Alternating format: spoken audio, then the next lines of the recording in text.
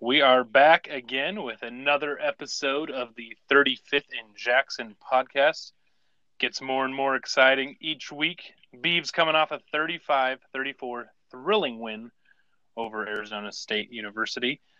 And while it was not cold enough to freeze the fork, I do think we slightly chilled it. But the Beavs, here we are. Coming down the stretch, 5-5. The math is now 2 games to win 1 for a bowl berth. Lots of excitement happening. We're going to dive in with my friends, Brat and Con, as always. Of course, I'm your humble host, Andy. And I'd like to take this time to inform you that this week's show is sponsored by Corval Asphog. What's that smell? Is it a condemned dairy farm? Is it a sweaty gym sock? Perhaps a rotting whale carcass stuffed with moldy seaweed. It's the Corval Asphog. Made with 100% natural ingredients, this is certain to be the angriest fog you ever inhale. Stroll the outer edge of campus and try it today. Corval Asphog, knocking out nostrils since 1857. All right, well, like I mentioned, Beavs came off another big win, senior day, sending them out right. 35-34 victory over Herm Edwards and the mighty ASU Sun Devils. 2 games left to go. Washington State on deck this week, battling for a bowl berth. Break it down for me. What did you guys see in the game? What are your takeaways? Well, we're sitting here on Tuesday with 5 wins, not anything what we predicted whatsoever. I actually went back to look up all the predictions. The closest anyone got would have been Con. He said we would be 5-7 if we beat Hawaii. But here we are have 5 wins without having played Hawaii. So Con's other prediction was 2 wins. A little off there. It's our best season since 2014 in terms of wins. We've won more games now in this year than we have in the last 3 years combined. Get a bit with the end. But the thoughts on the games was the fact that we had a 35-21 victory in hand if we could just keep playing good defense and scoring, but instead we let them sneak back in. It's kind of the story of the season. Don't play a full game. The fourth quarter, no touchdowns. The third quarter, the only touchdown coming off the short field and the fumble that we got with a Togiai hurdle, which was amazing. I have a lot of thoughts about that fourth quarter in general. I'd be curious to hear your guys' thoughts, starting with what is Herm thinking going for 2 with a run play on us? They have less than 100 yards rushing, and he decides to run on us when passing has been working. And then we elect to go for the 4th and 2. And I love having a coach that wants to trust his players and take those risky moves. But here we are. We roll out the punter, then we call a timeout. Theory is maybe we had a fake on there and the ASU noticed that.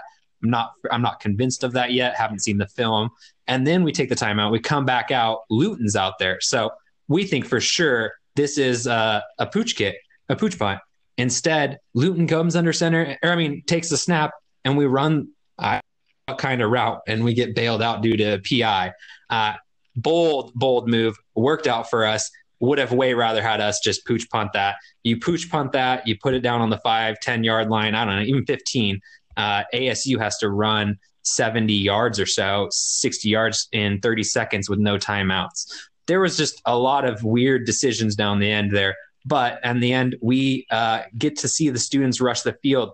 I know I text the group saying that was kind of embarrassing immediately. But after thinking further, this is the most wins we've seen. A lot of these students in the stands have been through some terrible football years.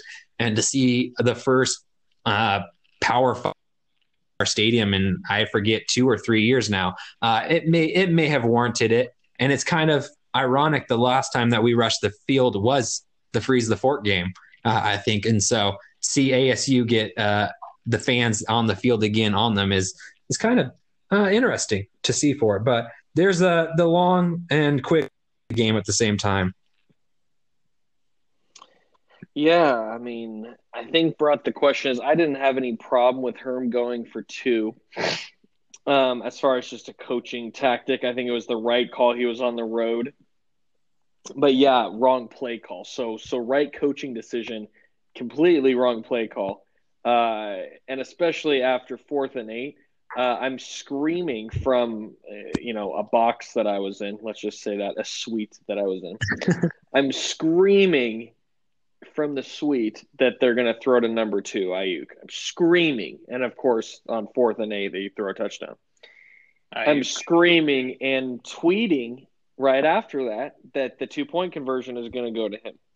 And for some, I mean, technically, I guess they did throw it back to him, but that play call, I'm just like, wow, it's depressing. And I will say, in years past, that would have been a walk-in touchdown against the Beavers. So maybe he thought he was playing the 2018 defense, not the 2019 defense. Because that would have been a walk-in touchdown. But I would just like that's a microcosm of the improvement that the Beaver defense has shown under Tim Tibesar.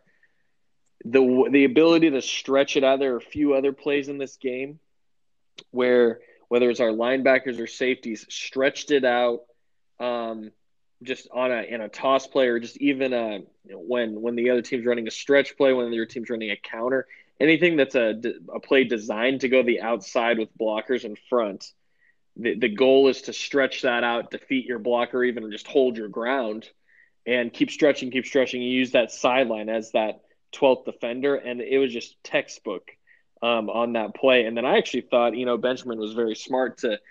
I've never seen that in a play on a 2-point play like that, or I've seen it in the last play of the game when it's a lateral play or a kick return play where everybody knows it's going to lateral or whatever. But I've never seen a player when you need a 2-point conversion like that have the mind to actually throw it across the field when he knows the play is not going to work. So props to him, and props to Nahshon Wright also for intercepting that ball, because worst case scenario, Arizona State catches that ball, and yeah, they had the illegal man downfield, but that we would have had to say accept the penalty, and they would have had another try. So all that to say, great win by the Beavs, way to finish. And again, the defense it may not show in the stats. They gave up some stats, but key plays at key times. I would even argue the defense won that game for us. The offense, honestly, was horrible in the second half. For some reason, we still can't play 2 halves of offense. But the defense just stepped up and, again, did what they needed to do. That's Timmy T's mantra that I'm coining for him. I'm actually telling him it's his mantra. The defense does what they need to do each game. They know the opponent well enough. They know what they need to do and what style they need to play to win the game. So hats off. Yeah, absolutely. I think it was a lot of the same stuff we've been seeing all year, but to your point, they've found ways to do enough and to make the plays that need to be made and not have the horrendous miscues and mistakes, to being in position to make plays. So that's why you're seeing, there's some close games, there's some frustrated, still a lot of inconsistency with this team, but you got to feel pretty good sitting there at 5 wins and knowing that there's potential to, even now, it's, at the tail end of the season, to get so much better, not only this year, but going forward. I mean, there's so much left out there. And again, you go back to things like the Stanford and Hawaii game, and you could really have 7 wins right now, which is just absurd to think about and think what we'd be saying if that were the case. So, like to see all this, love where it's going.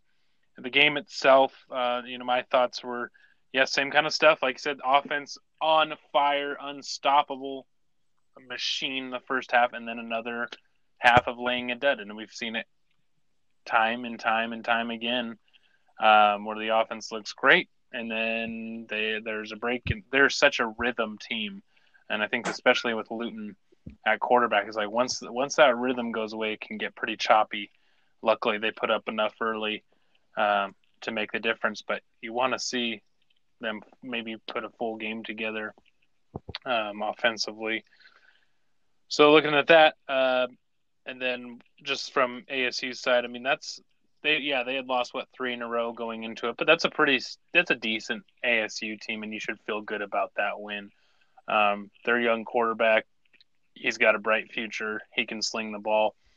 And I brought this up last week as one to fear, along with Benjamin, but Ayuk, their receiver, is a freak, and he tortured us on Saturday, and we were very lucky it didn't end up costing us the game. But he was all over the field, and that's who I was worried about going in.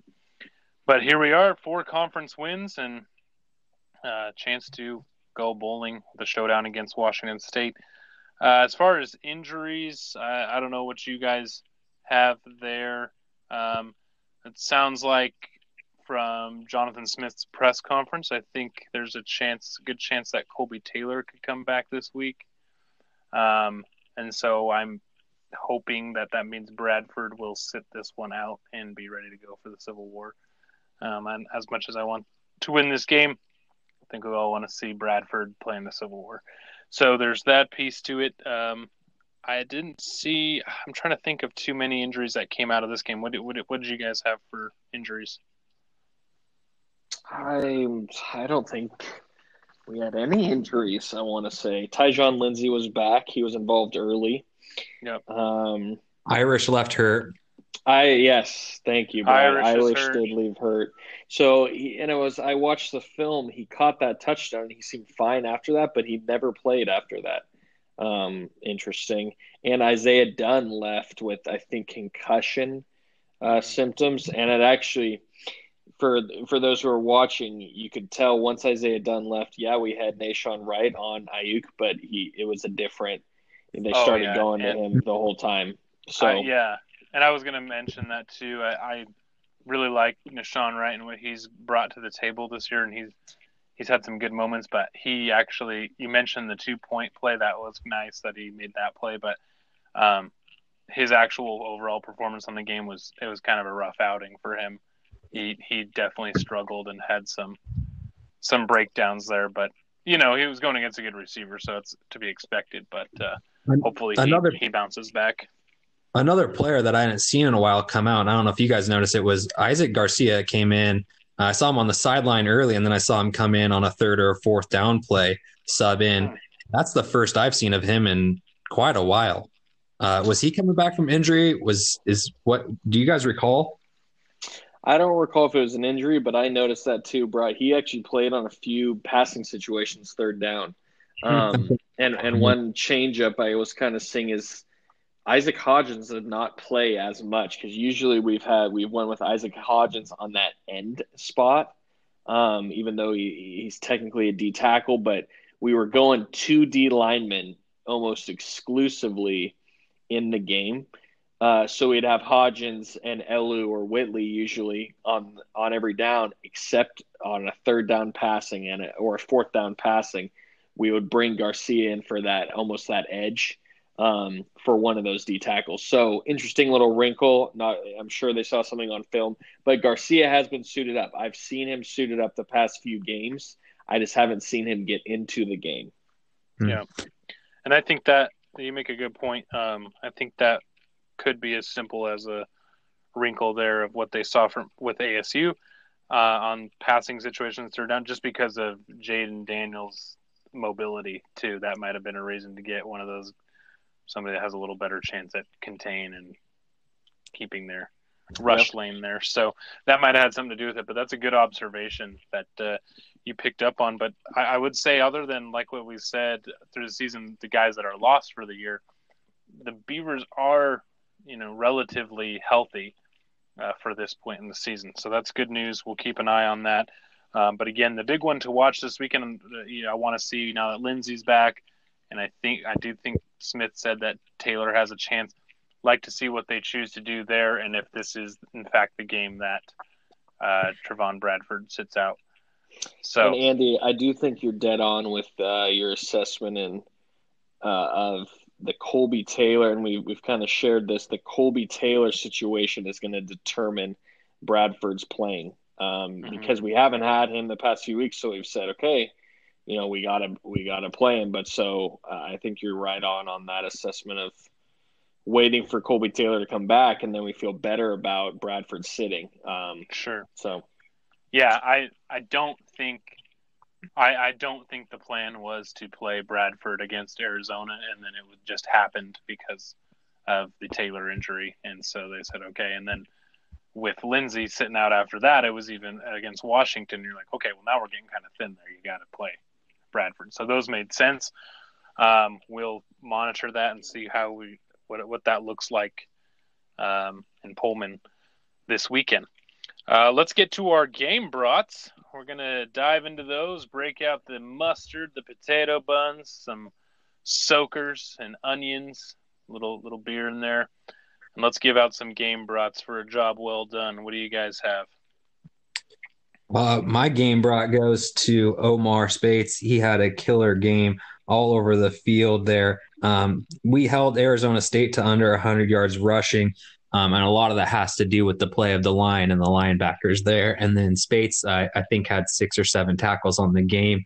His biggest one being that sack. I forget if it was a 3rd down or a 4th down, and he just chased Daniels, kept up with him and chased him all the way out of bounds with a good push. That was a huge play. We needed that at the time, and I believe it was 3rd down, turned it into a 4th down for us. Much needed at the time of the game. Speights was all over the field. He is a guy that is going to be one to watch. We've been pumping him up all year probably.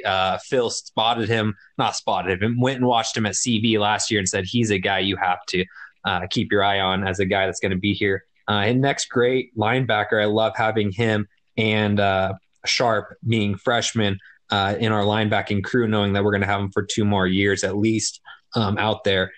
Big time playmakers, guys that played amazing for us. And I have to give him the game brought for the week.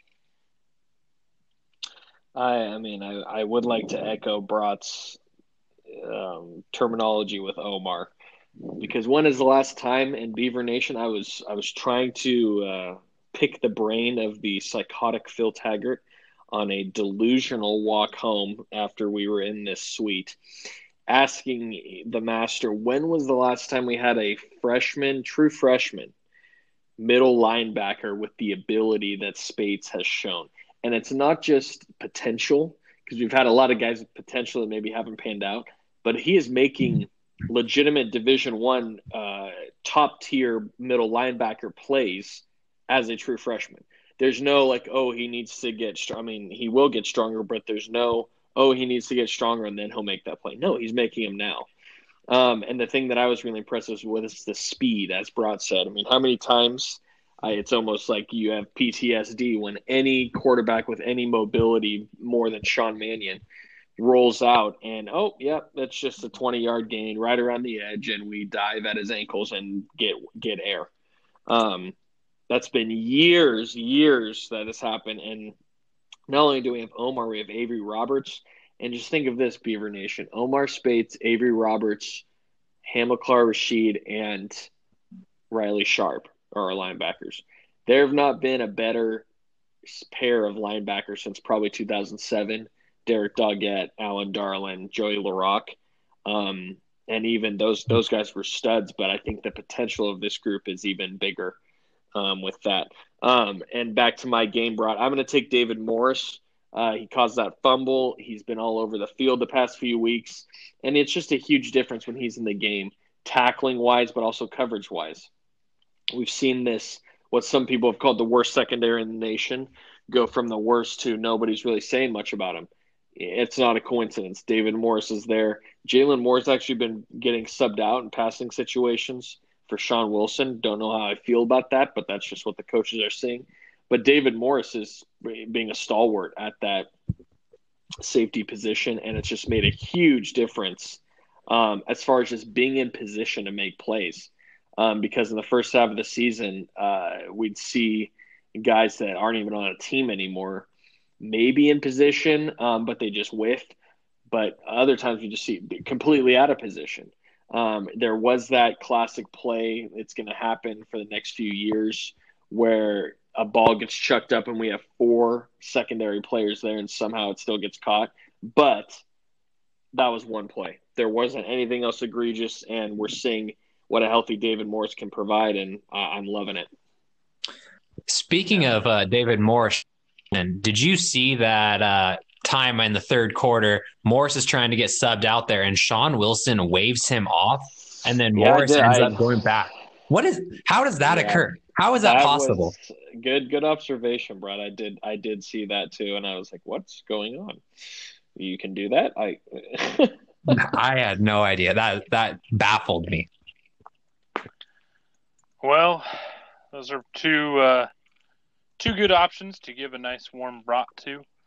And I think Connor, you make a good point. David Morris being back there has made a big difference and played pretty tremendously everywhere except for sometimes when he meets a guy named J.J. Taylor, but that's tough for anyone.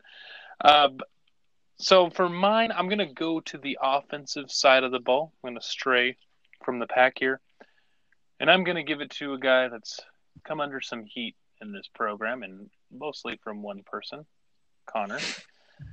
But I'm going to give mine to Noah Tongiai. Senior day, I don't know what happened, but I think everyone will agree if you've watched Oregon State football since he's been here. Far and away his best game, not even close.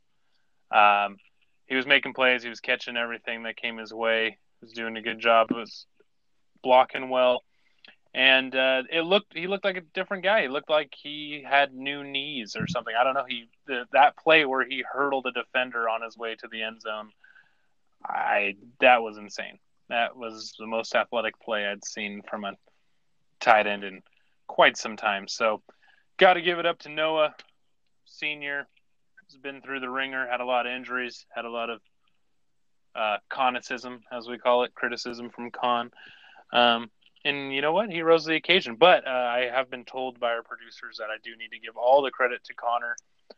Without Connor, he would be nothing. And that is why he performs so well. So that's where my brat's going to go. And that'll ride for this week. Those are your three brat winners. We got Spates, we got Morris, and we got Tongiai. Well deserved, guys. Good job. All right, we're gonna jump over. Did I get to eat the extra onions on that, or where was my accommodation on the actual brat? I'd like to know. Yeah, you'll get a little something. Stay tuned. Okay. Yeah, something will be coming your way. Check the mail. But we're gonna jump across the way from Reeser to Gill Coliseum real quick. Oregon State Hoops did get the win over Wyoming on Saturday night on the road. That Wyoming team looks terrible. I didn't catch much of the game, but then I did go back and look at their schedule and said that Wyoming team is not good.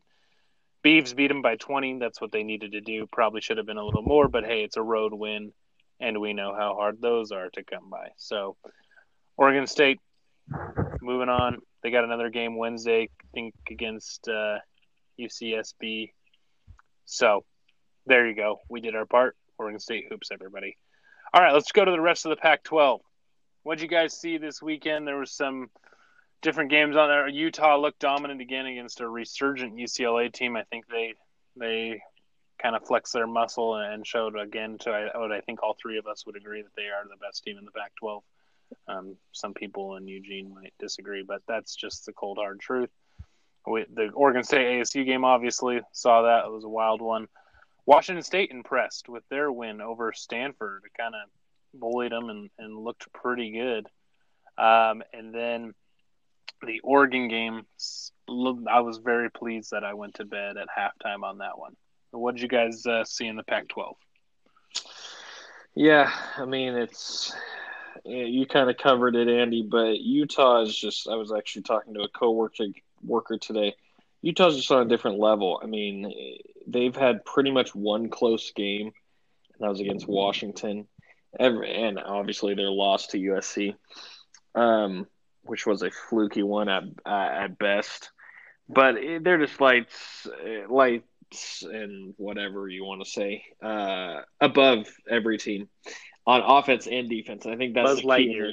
Their consistency in all three phases of the game. They have a great kicker. They have a great punter. They have a QB who is a good QB, but doesn't turn it over. That's the key. Can make plays with his legs. They have a good running back. solid offensive line, and then their defense just speaks for themselves every year. So, that's where I'm looking at. And Washington State, covered that 10.5. It came out, and all of us, I think, here were a little shocked. Whoa, Washington State 10.5 against Stanford. But they made it happen. So, hats off to them. And I would like to say, Max Borghi's guarantee that he's going to beat Oregon State. I'd like everybody to put that on their bulletin board this week. It's already in my cubicle. Good. I watched some of the Oregon-Arizona game when I got back from the stadium. I am baffled at how you're the number 6 team in the nation. You have such a great quarterback, and we rave about all this greatness that you have, and you score 34 on Arizona. 34. Meanwhile, the Beavs head on the road and put up 34 and a quarter, basically, on Arizona. That's embarrassing. Bring the fire, bro. Yeah. I just couldn't believe it. It was pretty bad offensive showing there from Mario's a fraud. Mario's a freaking fraud. How many times? Completely agree. And then Utah, UCLA, you guys hit it, but how many times does a D1 quarterback pass the ball only 18 times and you don't play for Navy, Georgia Tech, or one of those other triple option teams? One of the service schools. He passed the ball 18 times and they routed UCLA in that game. And then USC routed Cal in their game as well. I wasn't watching that, but looked up the highlights later. The Slovis kid, I think that's how you say his last name. I don't remember. Quarterback, 4 TDs against them. He seemed to have a pretty good game against California's defense. So those are some of the thoughts on the week. Easy lines in the Pac-12, but we can get to that maybe in a second. Yeah, no, you guys brought up good points, and I keep coming back to, I think Utah is the team to beat, but you never know. Oregon has some fluky stuff happen, and I would like to get into this in lines too, and I guess we can just kind of coast on into that to our Bet on Brian and Con's Con segment to talk about these lines this week, because there's some decent ones out there. I think some of them are pretty fair, but why don't we just, as a natural transition, since you decided to bring that up, why don't we just go in and let's see what's going on? What's the action here? I hope you guys took our lines to heart last week. I was 4 of 5 last week with missing on the Minnesota. They lost by 4. Line was 3. And that was because I woke up late Saturday and still didn't get the rest of my bets in, such as the Michigan State one. Super easy. I forget there's another 9 a.m. game I didn't get in time. Easy money makers last week. You should be sitting pretty after listening to us after that. This week, I'm curious what you found, Andy. I didn't find a whole lot. I haven't had a lot of time to look, but just after work today, looking around, Pac-12 wise, Oregon's favored by 14.5 on the road at Arizona State. I think that's intriguing. We'll see what Arizona State can do against Oregon. I'll see how Oregon responds on the road down there. They may have some weather issues, Andy. I'd like to hear about that too, by the way. Coming back, Utah, Arizona. Arizona's at home against Utah, and Utah's favored by 23. UCLA and USC, the rivalry game. USC's home and favored by 13.5. I think USC covers that one. Oregon State, the line opened up at 15. I got it at 13.5. It's down to 10 right now. So that tells you where Vegas is going. That's where all the money's going. It's going on the beats on that line. I already have put money down. It's rare for me to ever put money down before Friday on anything. Last week I did it. This week I've done it only on that game so far. And then bouncing around really quickly with another game that caught my eye, Baylor and Texas play. Baylor's at home and favored by 5.5. Baylor's a good team, despite giving up their giant lead this last weekend against Oklahoma. I think they cover 5.5 at home versus Texas. And I think that was it. None of the other normal lines. Ohio State's playing Penn State. It's a 17.5 point spread. I don't know about you guys, what you think about that. Michigan State, I don't remember looking them up. Some of our favorites to pick on, UMass and New Mexico State. Con, I'll let you dive into those conferences. That's your specialty. Yeah, I'm deep, and I would just like to reiterate: if you fans out there have been listening to Cons, I need a cut. I need a 1% cut, because that 1% cut would be what, 10 grand right now. So, anyways, Ohio State did not cover last week. That is the first time this season they have not covered. So I apologize for that. I did, make a disclaimer. It was a 52-point spread. I said throw it into your parlay, but everything else would have gone great. So, anyways, this week, Brad already hit it. Penn State at Ohio State. I can't believe this is even 17.5. It's shocking. Ohio State's going to roll them. It's going to be a 25-point James Franklin game. is a fraud. Franklin is a fraud. It's minimum. Bet your lungs on Ohio State. Then I got Minnesota at Northwestern. Minnesota's coming off a letdown. PJ's going to be pissed. The boat's going to be in the water. He's going to have about 50 oars out there. They're only a 13.5-point favorite. They're going to just – Northwestern is a horrible team. Northwestern couldn't cover against UMass. Let's remember that, okay? Northwestern is not good, so Minnesota's going to cover that. Oh, easy. And I just have to say real quick to cut in here on the Minnesota thing that the more and more I watch PJ, man, the guy is a psycho, and I don't really like him that much. He's too much. You can't run on the field yelling at the other team's players and then acting like – I think he said in his press conference he was worried about the hit because he had seen a player get his neck broken. The guy had it didn't even get hurt. It was very minimal. It was like a body shot. He sprints on the field, and he did that on every injury. He's out there like, dude, you're not a doctor. You're just getting in the way. Stop it. You have too much energy. Okay, do a few less lines before every game. PJ is quickly becoming him and James Franklin and Mario. Oh my gosh, they hang out together. They do hang not out put together. them in the same sentences. Yes. Because PJ, the thing that PJ has to do, quick tangent. He knows how to motivate millennials. Mario doesn't know anything how to motivate anybody. What do you mean with money? Money. Well, that's easy. I'm just saying it's PJ's got something else going for him, in that, and that he has that mojo. And I'm just saying, Andy, don't put PJ. Don't diss him like that. I will say he can be a little over the top, but just don't go there with Mario and James Franklin. That's just. All three of them just seem like, they just want to hang out and, take their wedding rings off and go out on the town. I mean, that's the kind of crowd they seem. Lane Kiffin too. Yeah, Lane Kiffin. I mean, that's the vibe I get. Okay, and everyone can feel differently. Anyways, back to your lines. I'm sorry I cut you off. And then Brat's right. I got the. This is a tough one. UTEP, who is horrible team, 1-9. New Mexico State. New Mexico State is favored by 7.5 at home. I don't know if I want the action on that. It's a crapshoot either way. Two of the most horrible teams in the country playing. You don't know what's going to happen. Stay away this week. Stay away. And UMass, BYU at UMass, BYU's 40.5-point favorites. I'm going to say stay away from that. As Phil would say, shiitake mushrooms.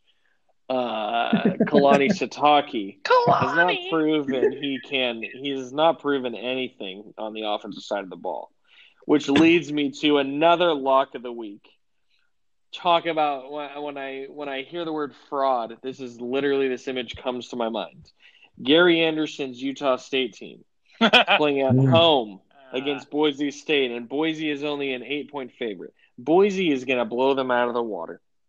Mark it down. It's a fact. Gary Anderson's a fraud, okay? Any real coach that coaches against Gary Anderson blows them out, and they score 0. Utah State will. Yes. Okay? And some people are saying, and I haven't. They did beat Wyoming, though. They did beat Wyoming. I think Wyoming played Boise State. I have not researched this enough, but people claim that the Utah State quarterback is a possible first-round pick. Have you guys heard this? I've seen this. Yeah, Daryl Garrett. And that and that Gary Anderson's wasting his talent, which obviously. But I'm hearing this, and I don't know. I regardless, he has Gary Anderson as his coach. He's screwed either way. It doesn't matter if he's wasting his talent. But he does 14 picks on the season, so I don't know how that's a first round talent. But Josh Allen did go in the first round. So, and some delusional guy did say Jake Luton's a sleeper. Sorry, Jake, not to pound on you, but you're not a Pac-12 or you're not an NFL quarterback. You'd be the best skeleton drill quarterback on this planet. You'd rival Tom Brady in that, but you're not an NFL quarterback. So let's just pass that. So, anyways, that's it for cons. We'll see. Yes, and I do want to bring up to all of you out there, real quick. We tweeted this, but speaking of Gary Anderson's Utah State Aggies, we talked about a petition a few weeks ago for road games. Okay, mission has changed. We need a petition. If the Beavers qualify and are bowl eligible, do whatever it takes. Don't care where, don't care when, and like we said, doesn't even need to be a sanctioned event. Let's get Oregon State and Utah State in a bowl game. I don't even know if it's possible. Probably not. But that would be amazing. Give the people what they want. We are out for blood. Yep. I will say, I'm going on record here. If that happens, I will be there, no doubt. I'll have Payson in a backpack, and she'll have some anti-Gary Anderson paraphernalia on. I promise you that. Yes, and it sounds like our buddy Nick DeShell, we've had our fair share of disagreements, usually around Oregon State basketball. But he did put out a great article, as Con brought to my attention earlier this week, about the possible bowl scenarios. I love that. We were all kind of getting all hot and bothered over the Cheez-It Bowl. We thought that was coming down here, and Phoenix was excited about that. But he pointed out that's in fact not a possibility, just based on what Oregon State's record would be in conference and all that and how it works. We are down to what it sounds like the Las Vegas Bowl, the Red Box Bowl in San Francisco, the Sun Bowl in El Paso, and the Holiday Bowl in San Diego. So 3 of those 4 are drivable distance for me, and I will definitely be there. But I will say this, I'm not going alone. So we'll see where you guys are at. But some very exciting possibilities, but none of that happens if we don't get this win against Washington State this week or Oregon the following week. But heck, why not just win them both? That's what I'm thinking. Thank you guys for those. We got Bet on Brian and Cons. Do appreciate that. Some good lines there. Real quickly before we move on, I'll just say the ones that intrigue me, I'll keep it in the Pac-12 a little bit. That Arizona State-Oregon game, Oregon on the road at ASU. I think ASU is a better team than what their record shows. And that's their final home game. That's their homecoming there. I think they might be able to give Oregon a little bit of a run. And 14.5, that's decent. But I could see ASU getting it down to, I don't know, maybe somewhere between 7 and 10. And if not, beating them. If they upset them, wow. But I'm kind of in a tough position because I feel like I would love them to go down Oregon this week, but I kind of want to save it, have them high and mighty, ready to rolling towards the Pac-12 championship playoffs, and then take them out in the Civil War. I mean, I just ripped their heart out. That's what I want. That sounds yummy. And then the other one that I'm showing on mine at 23-point favorites, Utah over Arizona.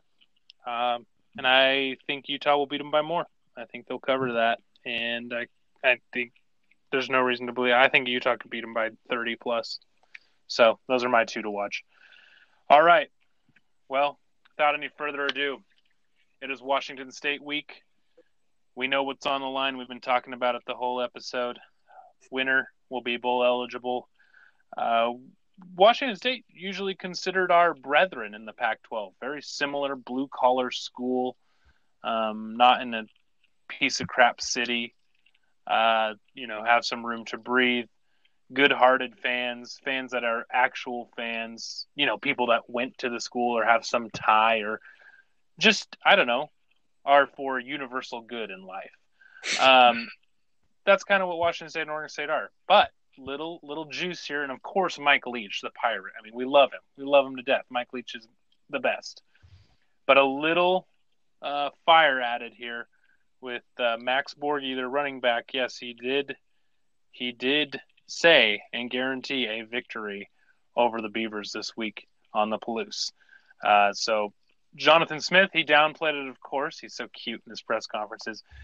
Said it would not factor in at all. We have plenty of motivation as it is, and that's all fine and good, but you got a full locker room of 18 to 22-year-olds who might think otherwise. Riley Sharp's 23. Please. Sorry. Make that known. Some people with who have been on their mission. Sorry, then Gus Lavaka. So I'll say 18 in Luton to 32-year-olds. We'll go with that. But anyways, they might take exception to it. I like it. It'll be fun, and really look for the Beavs. If they win that game. I'd also like to say keep an eye out for this. If Jordan Whitley and Elu Aiden, if they get a hold of Borghi, keep a close eye on that. Maybe they take a little more time getting off the pile. They might do a fun dance.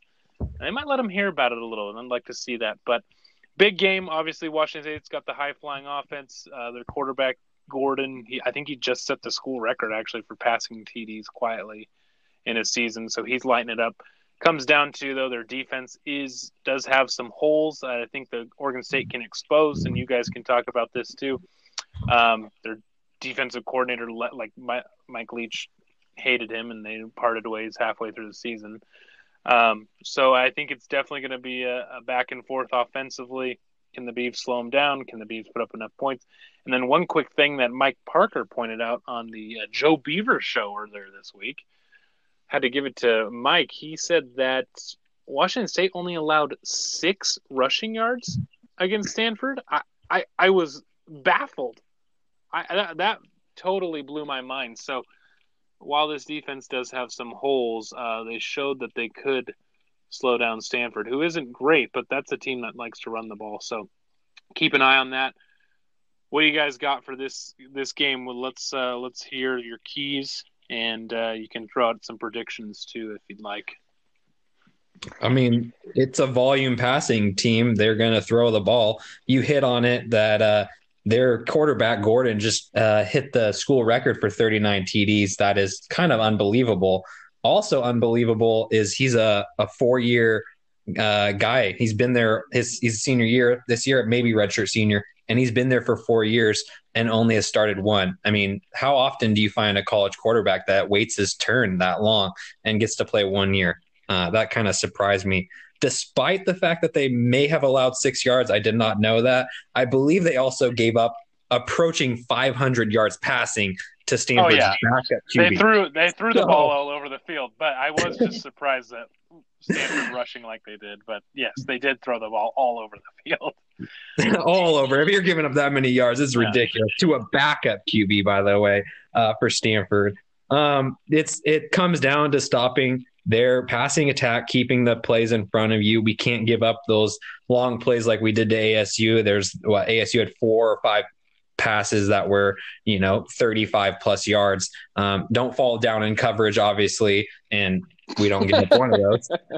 But we don't give up the big plays. Keep the play in front of you. I think we alluded to it earlier with Con and Isaac Garcia, that 2 down linemen look. I feel like we might see a little bit more of that, trying to get some pressure on their QB, Gordon, making him think more about it. So I wouldn't be surprised to see a lot of Hamilcar or Sharp or Omar in the backfield this game. We're looking to get some pressure on them, maybe a corner blitz coming out.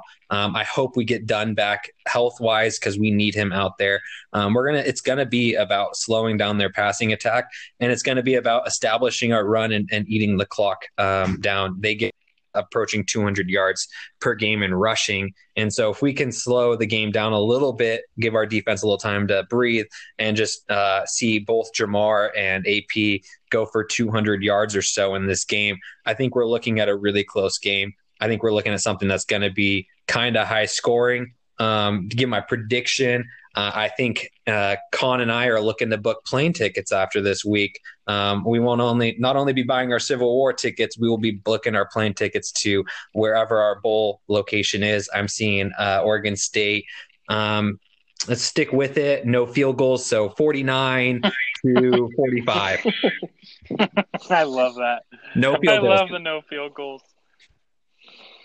Yeah, I mean, go ahead. You go ahead, Andy. Okay. I was just gonna say a couple things that had me chuckling during that. So I went and looked up the team stats from that Stanford Washington State game. It is true that Stanford only rushed for 6 yards, but I don't feel as bad. They only ran the ball 10 times. So, I mean, yes, it's still impressive, but they ran it 10 times. So they were just trying to play catch up, obviously. So there's that.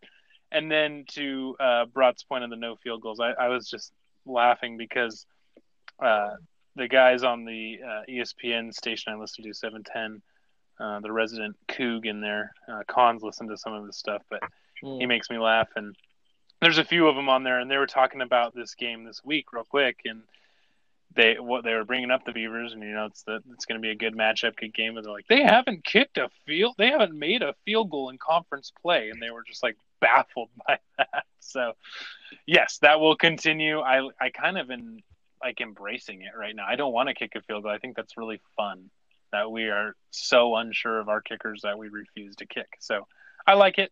Look for that to continue this week. My prediction, because I kind of gave you my breakdown earlier. I think it's going to be a back and forth game. It's going to be an offensive shootout. Can the Beavs force a turnover here and there? Because that's one thing. The Cougars' offense is formidable as ever. They go up and down the field, but they've had some problems putting the ball on the ground this year. And you saw in that UCLA wild debacle early in the season. The only reason that UCLA even made that game close is because Washington State could not hang on to the football. So let's see if they can make a couple of plays there defensively, get the turnover chainsaw going. But again, I've had to stick with it. We've been pretty hot. I've only missed like once. To honor the Beavs and to will us to a bowl berth, I will have to pick against them because it's only right and it's my duty and it's my cross to bear. I will say Washington State 52, Oregon State 49. Boo. Hey, Andy, I appreciate you taking that, and it is your cross to bear, and I'm fully indebted to you, like Togi is indebted to me. Okay, anyways, I'm looking at this game, and Brod, I think Brod didn't mean this, but he said Jefferson and Artie going for 200. I took that as 200 yards each. He said we'd have a chance, so I think we would win if they went for 200 yards each. But I think he's right on because Wazoo's defense, their rush defense, horrible. I mean, their defense is going to be worse than Arizona State's, and you saw what we could do to Arizona State's in that first half. So it's going to be about two halves together. I do think on the turnover department, Wazoo is prone. I mean, Gordon's a gunslinger. He takes a lot of chances, and what cannot happen for the Beavs is the classic, he's going to throw it right to us and we're going to drop it. The classic, there's 10 guys around a fumble and somehow the one Wazoo player comes in from, the midfield and picks up the fumble. We need to capitalize on those turnover opportunities in this game. We can't afford, with the high-powered offense Wazoo has, we cannot afford we haven't shown in the past that we can really slow them down that much consistently. And so we cannot afford, especially with our secondary, and it'll be interesting to watch if Isaiah Dunn pops up on the injury report, because that's going to be big if he can play or not. But we cannot afford to have this lapse in capitalizing on turnovers. They did a great job capitalizing against Arizona State, and especially just timely. That fumble that was forced on the goal line and we recovered. I mean, what better timing for that? So I'm looking for it to be a shootout like we've kind of mentioned. But again, the defense is going to adjust. It might not be until the second half. So I don't want fans to lose it on Timmy T in the first half, if the halftime score is 28-28 or 35-28 Wazoo or something like that. The defense will adjust, look for them to adjust, and ultimately win this game. It's going to be on the road. The offense is going to do their part, but the defense is going to have some key plays. I'm looking for them to almost put themselves on the map a little bit more. I think there's only a select fans that are seeing the improvement and seeing what we are seeing. But I think they take the big step and even get some sacks. Wazoo has had some top-tier offensive linemen. I think they've had a few first and first-day draft picks, first-round and first-day draft picks in the past. I think their center and I want to say their left tackle has been prime positions for them. They don't have that this year. We've seen them just have these lapses in games, as Mike Leach calls it. They soft and a bunch of players that think they've done stuff and they haven't. So looking for that. Max Borghi is a great running back, though. I will say he can back up the talk on the field. He catches it, he runs it, and he's slippery, and he's also finishes runs. He's a lot like Pierce, honestly. He's Danny Woodhead reincarnate.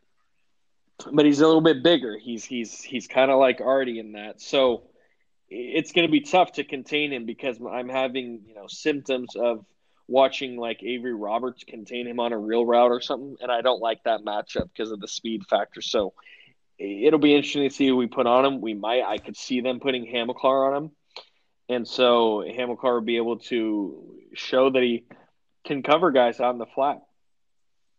Prediction: 56-52 Beavs. Wow. Ooh, yeah, let's go Bowen, baby. I like it. And see you at the Civil War. Mario's a fraud. I like that. So he's got the Beavs in a wild shootout. Beautiful. It's going to be a big game. We'll see how it goes. And I would like to say, as like a couple weeks ago, I pointed out, obviously my predictions say otherwise, but that's because that's what I owe my school and my alma mater. I'm doing my part, pulling my weight.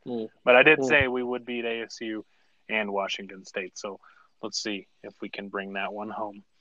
So those are the predictions. You guys, obviously it's on the road, so I'm sure we'll all be watching in the comfort of our homes. Got anything? Anyone with any special plans? Nothing special here. I'll probably just be in my apartment watching it, enjoying that, celebrating the victory. So if you're in Corvallis, let me know. We can watch together. Go get some I was going to say waffle fries at Flat Tail, but rest in peace. We can get black and tan still. Especially if you're an eligible bachelorette. Wait. What did you just say? Rest in peace to waffle fries? Yes. What does that mean? They don't have them. They are no longer at Flat Tail. They have delicious beer battered fries. Don't get me wrong. They aren't the waffle fries, though. Yeah. Still have Sriracha Ranch, still have the black and tan, but it's not the same. It really isn't. People, if you're listening, please bring the waffle fries back. You can have both fries. God help us. Fries FYI, cash out your stock options. The market is crashing right now. Okay. Great. Thank you. Connor, what do you got? Well, I'm not going to be in the box with a man named Phil this week. They don't have those at Martin Stadium. Yes, but I will be in the comfort of my own home. And I got to bring out a ritual. I don't know what that ritual is going to be. I'll update on our Twitter account when I know. Wonderful. Love it. And real quick, I wanted to bring up, because we are – just understand, we are very close. Yes, we have to play this game. Yes, we're excited. We want to be bowl eligible. But the switch is this close. You can't see my fingers because this is a podcast, but it's this close to flipping right now into full-fledged Civil War week. Okay? So it's very hard to not even talk about it right now a week in advance, but we're doing our best. Speaking of that, though, real quick, it sounds like Con brought Kinnaman from KinFit, if you remember that sponsor. And has anyone heard from Simmons or reached out to Simmons? Will he be making the voyage? Have not reached out to him. Have not heard from him. Okay, well, now he's going to hear this, so I guess there's that. Glad I live down here. You guys You're can glad figure it out. you're glad you live in Arizona during Civil War week. What's your problem? No, so I don't have to deal with the fallout that just happened. No, but yeah, you're right. I think I'm going to move back to next week. That being said, so possibly Simmons. I think he likes Otson there and he likes Taylor's, so he might. And it's on his birthday, so he might make an appearance. We'll have to see what he says. That's really all we got. Let's go. Let's go become bowl eligible. Get a win against Wazoo. Before we head out, I'd like to remind everyone that today's episode was brought to you by Corval Ass Fog. What's that smell? Is it a condemned dairy farm? Is it a sweaty gym sock? Perhaps a rotting whale carcass stuffed with moldy seaweed? It's the Corval Ass Fog. Made with the 100% natural ingredients, this is certain to be the angriest fog you ever inhale. Stroll the outer edge of campus and try it today. Corval Ass Fog, knocking out nostrils since 1857. Boom, done. You guys got any final words? Might not be Civil War week, but FTBD. Nice. Mario's a fraud. Yes, he is. Go Beavs. Let's go bowling. Mario's a fraud.